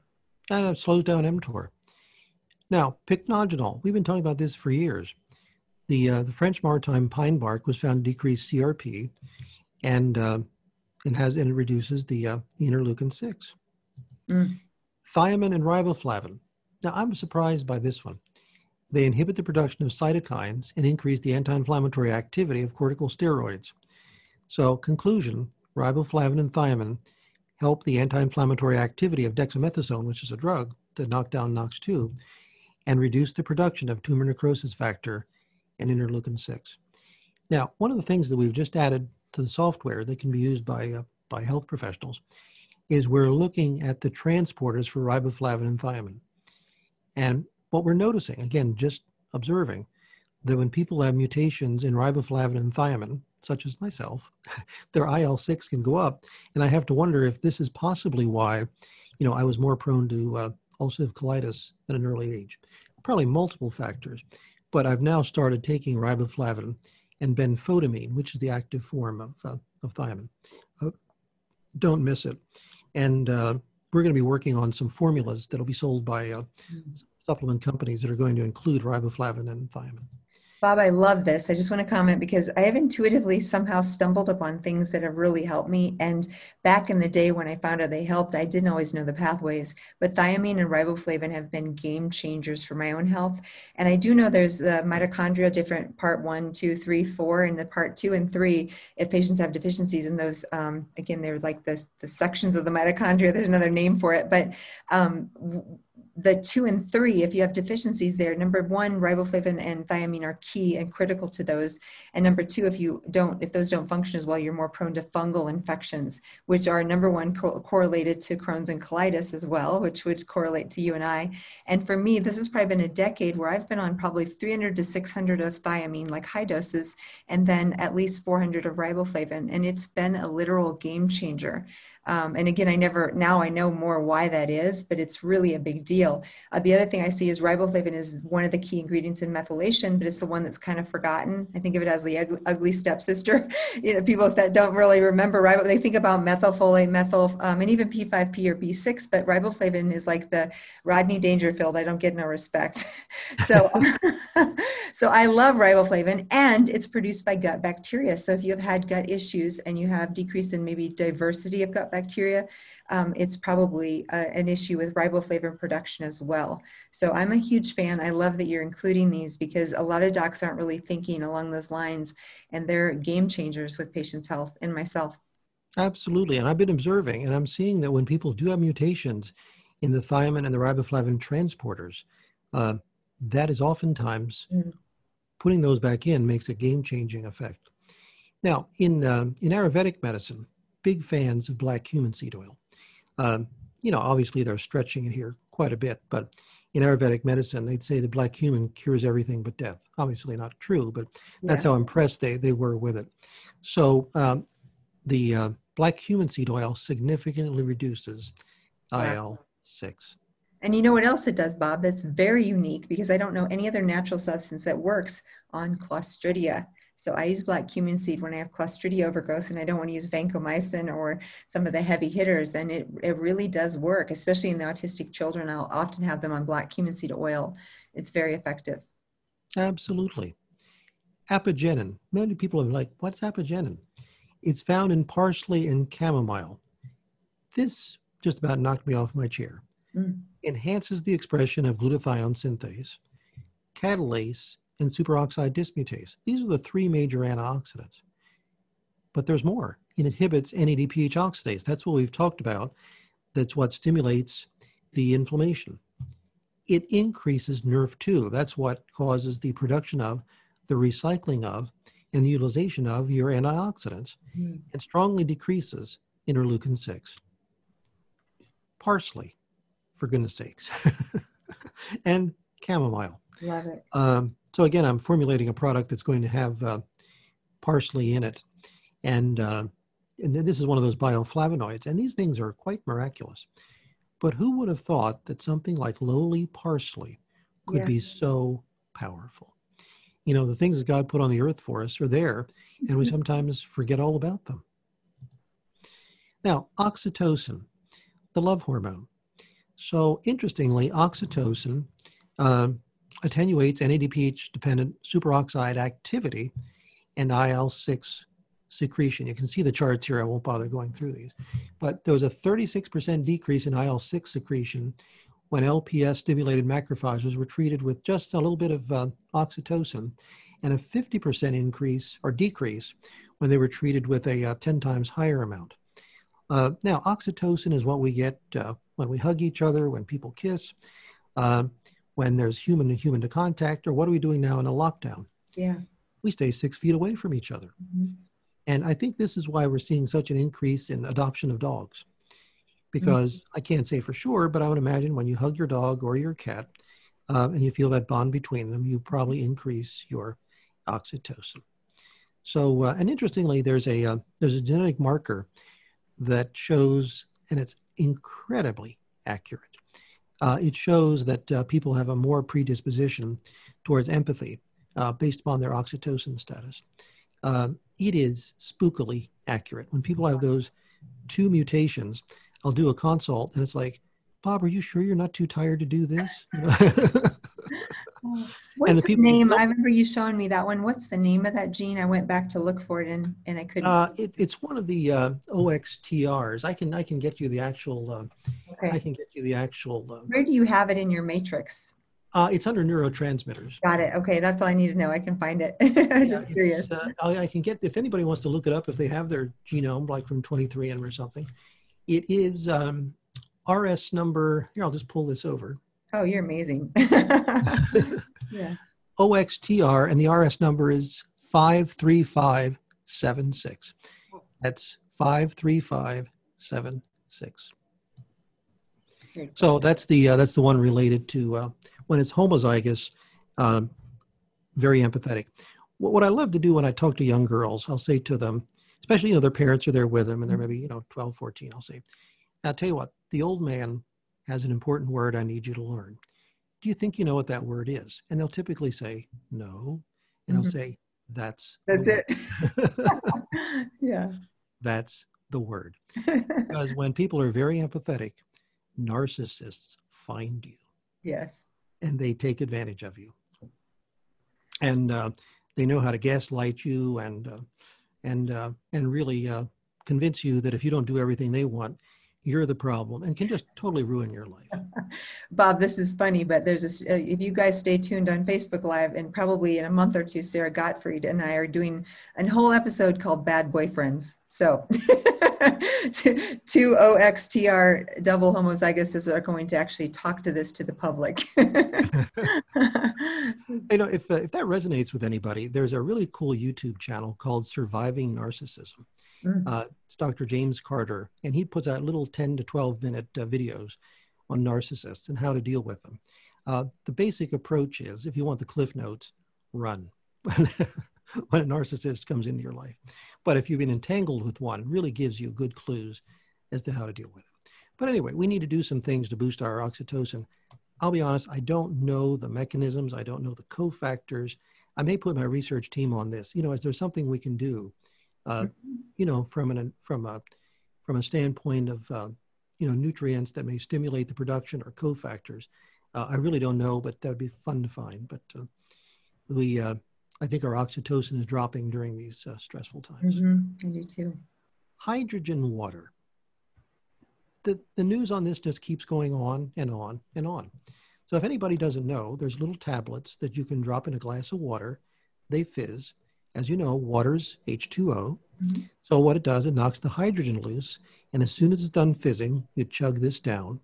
And look at this. Hydrogen water lowers interleukin-6, tumor necrosis factors, therefore exerting a protective effect. And I know you're a fan of hydrogen water as well, Dr. Jill. I'm a huge fan. And I know you and I usually before our shows, we breathe it through our machines. I just did that this morning. I have it in my favorite meditation chair. So I'll just sit and read and meditate and put on my hydrogen prong and do 30 or 40 minutes. That's super powered, but the little tabs are excellent as well. And I'm Absolutely. A fan. Yeah. So if somebody said to me, Bob, you can take one thing and one thing only, I would probably choose hydrogen water. Yeah. And I've never seen anyone react to it. I don't know about you. It's very, very gentle. Well, if somebody has certain kinds of SIBO, mm-hmm. They have a bad reaction. It's very rare, but I always warn anybody, if you get stomach ache, bloating, gas, just stop. That indicates you got SIBO, but it's very rare. I'd say it's like 1 out of 100. But just in case anybody tries hydrogen water, it's like, oh my gosh, I felt horrible. Talk to your health professional and get checked out for SIBO. Excellent. We talked about this earlier. Pulsed electromagnetic fields suppress IL-6 transcription. So that's possibly what you're doing when you're laying on your pulsed electromagnetic field mat. Pro-inflammatory factor IL-1A significantly promoted IL-6 transcription over time. It indicated that the inductive effect of IL-1A on IL-6 could be significantly inhibited by PEMF treatment in a time-dependent manner, early as 2 hours of stimulus initiation. Wow, Bob, you have to send me this. So I'll tell you a little story. I haven't told this to the public yet, but because of my history of Crohn's, which is healed, and then I have an immune deficiency as well, and I'm in great shape despite all of this. But I have always had low protein, no matter how much protein I eat, because I think I have the protein wasting enteropathy from the gut damage from chemo and all this. I've never figured out for sure why that is, but it is. And I just accept it. And my labs, if I look at, which I get them drawn every month, the protein and albumin are always just a little low. Within 10 days of me using the PMF map for the first time in 5 years, they were totally normal. And I thought, well, that's interesting. Maybe it's a coincidence. But I've had 3 labs since, and every single one of them is continuing to be higher, back in the normal ranges. So to me, this is like cellular integrity, which probably relates to IL-6 levels and inflammation. But that's why, again, people who've heard me talk about my mat, they're like, okay, Jill, shut up about the mat. But I've never seen, I've done a lot of things. You know how I biohack myself, and that PMF mat changed such an objective data point that I couldn't help but understand there's something pretty big going on here. So this is really interesting. I don't know still the mechanism, if it was decreasing IL-6, or I actually think it helps with cellular healing. So it probably was one of the few energetic things that actually healed the enterocytes. I don't know, but isn't that interesting? Absolutely. And do you drink your hydrogen water and breathe your hydrogen while you're on the mat? I do that before, but I do same thing. Yeah, sometimes I do actually same time. Yeah, multitask here. So, all right, vitamin D. I mean, no surprise here. Mm-hmm. Vitamin D administration can significantly reduce the IL-6 in the ventilator-assisted pneumonia. So we could do a whole show on vitamin D, but I think everybody knows that. What's your range that you like for the vitamin D? Yeah, 50 to 80 is super safe. I'm okay if people go above 80 as long as they're not above 100 with hypercalcemia. Yeah, and that goes back to, in my opinion, I think we need to take vitamin K2 with it. Mm-hmm. If particularly we have the calcium voltage channels, that extra calcium from the vitamin D will go in and create peroxynitrite, you could potentially create more inflammation. Mm-hmm. If you create more inflammation, if you create more calcium absorption under those conditions. So again, Goldilocks and the 3 bears, not too little, not too. Yes. Arachidonic acid. This is your bad fats. No surprise, right? Yeah. And for anybody who really follows, good health, they're like, duh, this is the who's who of good, healthy things to do. So arachidonic acid stimulates interleukin-6 release, and it doesn't take very long for it to do that. That's your canola oil and some of your other bad fats. I'm sure you give your patients advice on how to balance those fats. Mm-hmm. I do. And usually we're giving omega-3s to make sure. Now it's interesting because those patients who really eat a low refined carb trans fat diet, sometimes they need omega-6 and omega-3. So I often give evening primrose or borage with it. But in general, most American diet eaters need exclusively supplementation of omega-3s because they already have plenty of the omega-6s and the other types of fats. Absolutely. Now this next slide is not going to surprise you. EPA, DHA, reduce levels of pro-inflammatory cytokines in aging adults. So that's your EPA, DHA, that has significant lower effect on interleukin-6, interleukin-1 beta, and tumor necrosis factor alpha after just 4 weeks of therapy, and an even greater lowering effect after 8 weeks of therapy compared to the control group. So there was a slide that I almost made up, but I lost track of it, but they talked about why in Japan they seem to live healthier and longer, and possibly, multiple factors. But one of the thoughts was the EPA and DHA from the fish intake might have been a factor. So, we've known for a long time that these fish oils are helpful, likely more than this, but I'm just pointing out that it helps reduce the interleukin-6. Hyperbaric oxygen. And of course, a lot of autistic children use this with success. IL-6 levels declined over time with treatment of hyperbaric oxygen. Excellent. Now, I will mention, if you're listening and you're thinking hyperbaric oxygen is amazing, which it is, if you know you have babesia, that's a contraindication to hyperbaric. So you want to treat that, get that under control first, because you may flare if you do it and you're not controlled. Absolutely. Selenium, inversely associated with interleukin-6 in the elderly.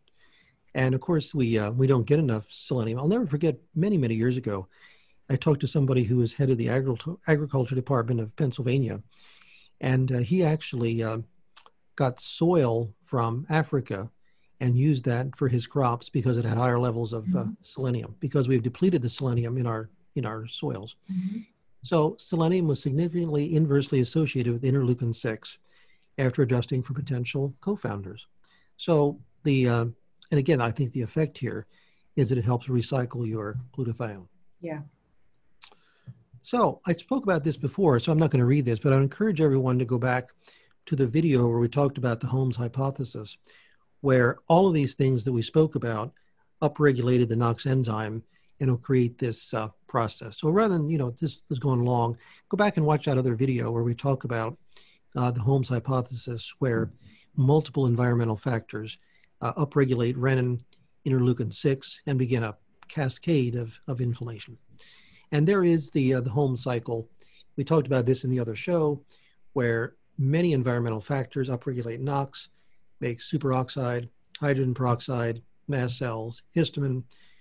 They all come back, stimulate renin, angiotensin 1 and 2, IL-6, more aldosterone, stimulate NOx, and we've got one nasty cycle. So what we've done is we just build upon this by putting a little more emphasis on the IL-6. Now, what do? Here we go. Make sure you're in a mold-free environment. If you're in mold is suspected, consider mold remediation. Work with a health professional to check mycotoxin levels and detox appropriately. Consider functional genomics to identify potential weakness in detox pathways. Consider air purifiers if an area of smoke exposure or air pollution. Now, I think I pointed this out before, but glutamate will inhibit the H2 enzyme that will allow more production of interleukin-6. So if you want to do functional genomics, check these, the DAO, the GLUD, the GAD, the CRAS. All of these can create more high glutamate. Limit glutamine supplementation. And I love Hinokial, magnesium 3-8. They help with glutamate. Check your glyphosate levels. Take steps to reduce exposure. Consider eating organic. Consider checking for radon and mitigating if high. Check for C. diff and appropriate treatment. If things like wine and sulfur foods are a real problem for you, you may want to check your sulfation genomics, such as the SUOX gene. Maybe you need a little bit of molybdenum. Check out if you have high oxalates. If you eat spinach, kale, and hurt, or just someone grabbing your arm hurts, get your oxalates tested with a medical professional. And then, follow their direction to reduce oxalates and or any supplements that may help. And encourage everybody to watch our video on histamine. Consider dietary changes in nutrients to reduce histamine. These are the genes, HNMT, MAOA, HDC. This is a whole subject in of itself. Histidine decarbolase, when upregulated, creates more histamine. There's more. Check for heavy metals. Typo there. And take appropriate steps to detox. Check the CACNA1C genes for potential EMF sensitivity. Consider caution with EMF. Consider measuring dopamine and take steps to lower if high. Check the DBH and COMT functional genes. Have your medical professional measure your homocysteine. Take the appropriate steps. These are the enzymes that, if they're mutated, can result in higher homocysteine. Healthy weight and normal blood sugar. Healthy balance of good fats, EPA and DHA versus the bad fats. As we spoke about, appropriate exercise, not over-exercise. Stop smoking. May want to check your glutathione and SOD genes, that's superoxide dismutase, for proper function and compensate if needed. Check the renin, ACE2, IL-6, and HMOX genes that have the potential to increase interleukin-6 and take appropriate compensations. Now, in regards to mold, I'd like to mention that, Dr. Jill was a speaker. If anyone would like to listen to this, they can just go to nutragenicresearch.org/2020 conference and in order the 3-day conference. And again, thank you, Dr. Carnahan, for being a part of that. That was an excellent. It was a great conference, Bob. Thanks for putting it on. You really had great content, great speakers as always. Yes. Now, I'm going to speak just a moment to health professionals. If someone says, this is really cool, the Nutrigenetic Research Institute does online education, live conferences. We created software that analyzes the genomics. We have our own genetic test, and we worked with a line of custom-made formulas that can help bring this into balance. Nutrigenicresearch.org is where we do the research. We have an online certification course for health professionals. And if someone would like to learn about the functional genomic analysis, again, health professionals only, sorry. There's the website. Yvonne Lucchese, Executive Director.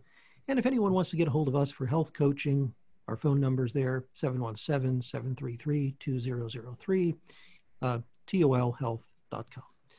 So I know that was a boatload of data there, Dr. Jill. That was fun. Oh my goodness, I couldn't wait for this IL-6. We've talked about it for maybe 6 weeks or 4 weeks or something like that, and I knew it would be good. Bob, as always, you packed in so much good information. And I just appreciate all the research you do in bringing us all the data points, and then for us to just jump back and forth on ideas, because it's fun to hear this and then say, oh, I wonder if this is why this is happening. So thank you as always. I so appreciate it. I will be sure and share this on YouTube. If you guys haven't subscribed to my channel, I put a link there on Facebook. Please do, because you'll get this and lots of other free stuff. And check out Bob's pages as well. I just greatly appreciate you and all that you do. Absolutely. I hope many people got some aha moments tonight as to how they can reduce inflammation and age successfully. Thanks, and we will see you next time. You got it.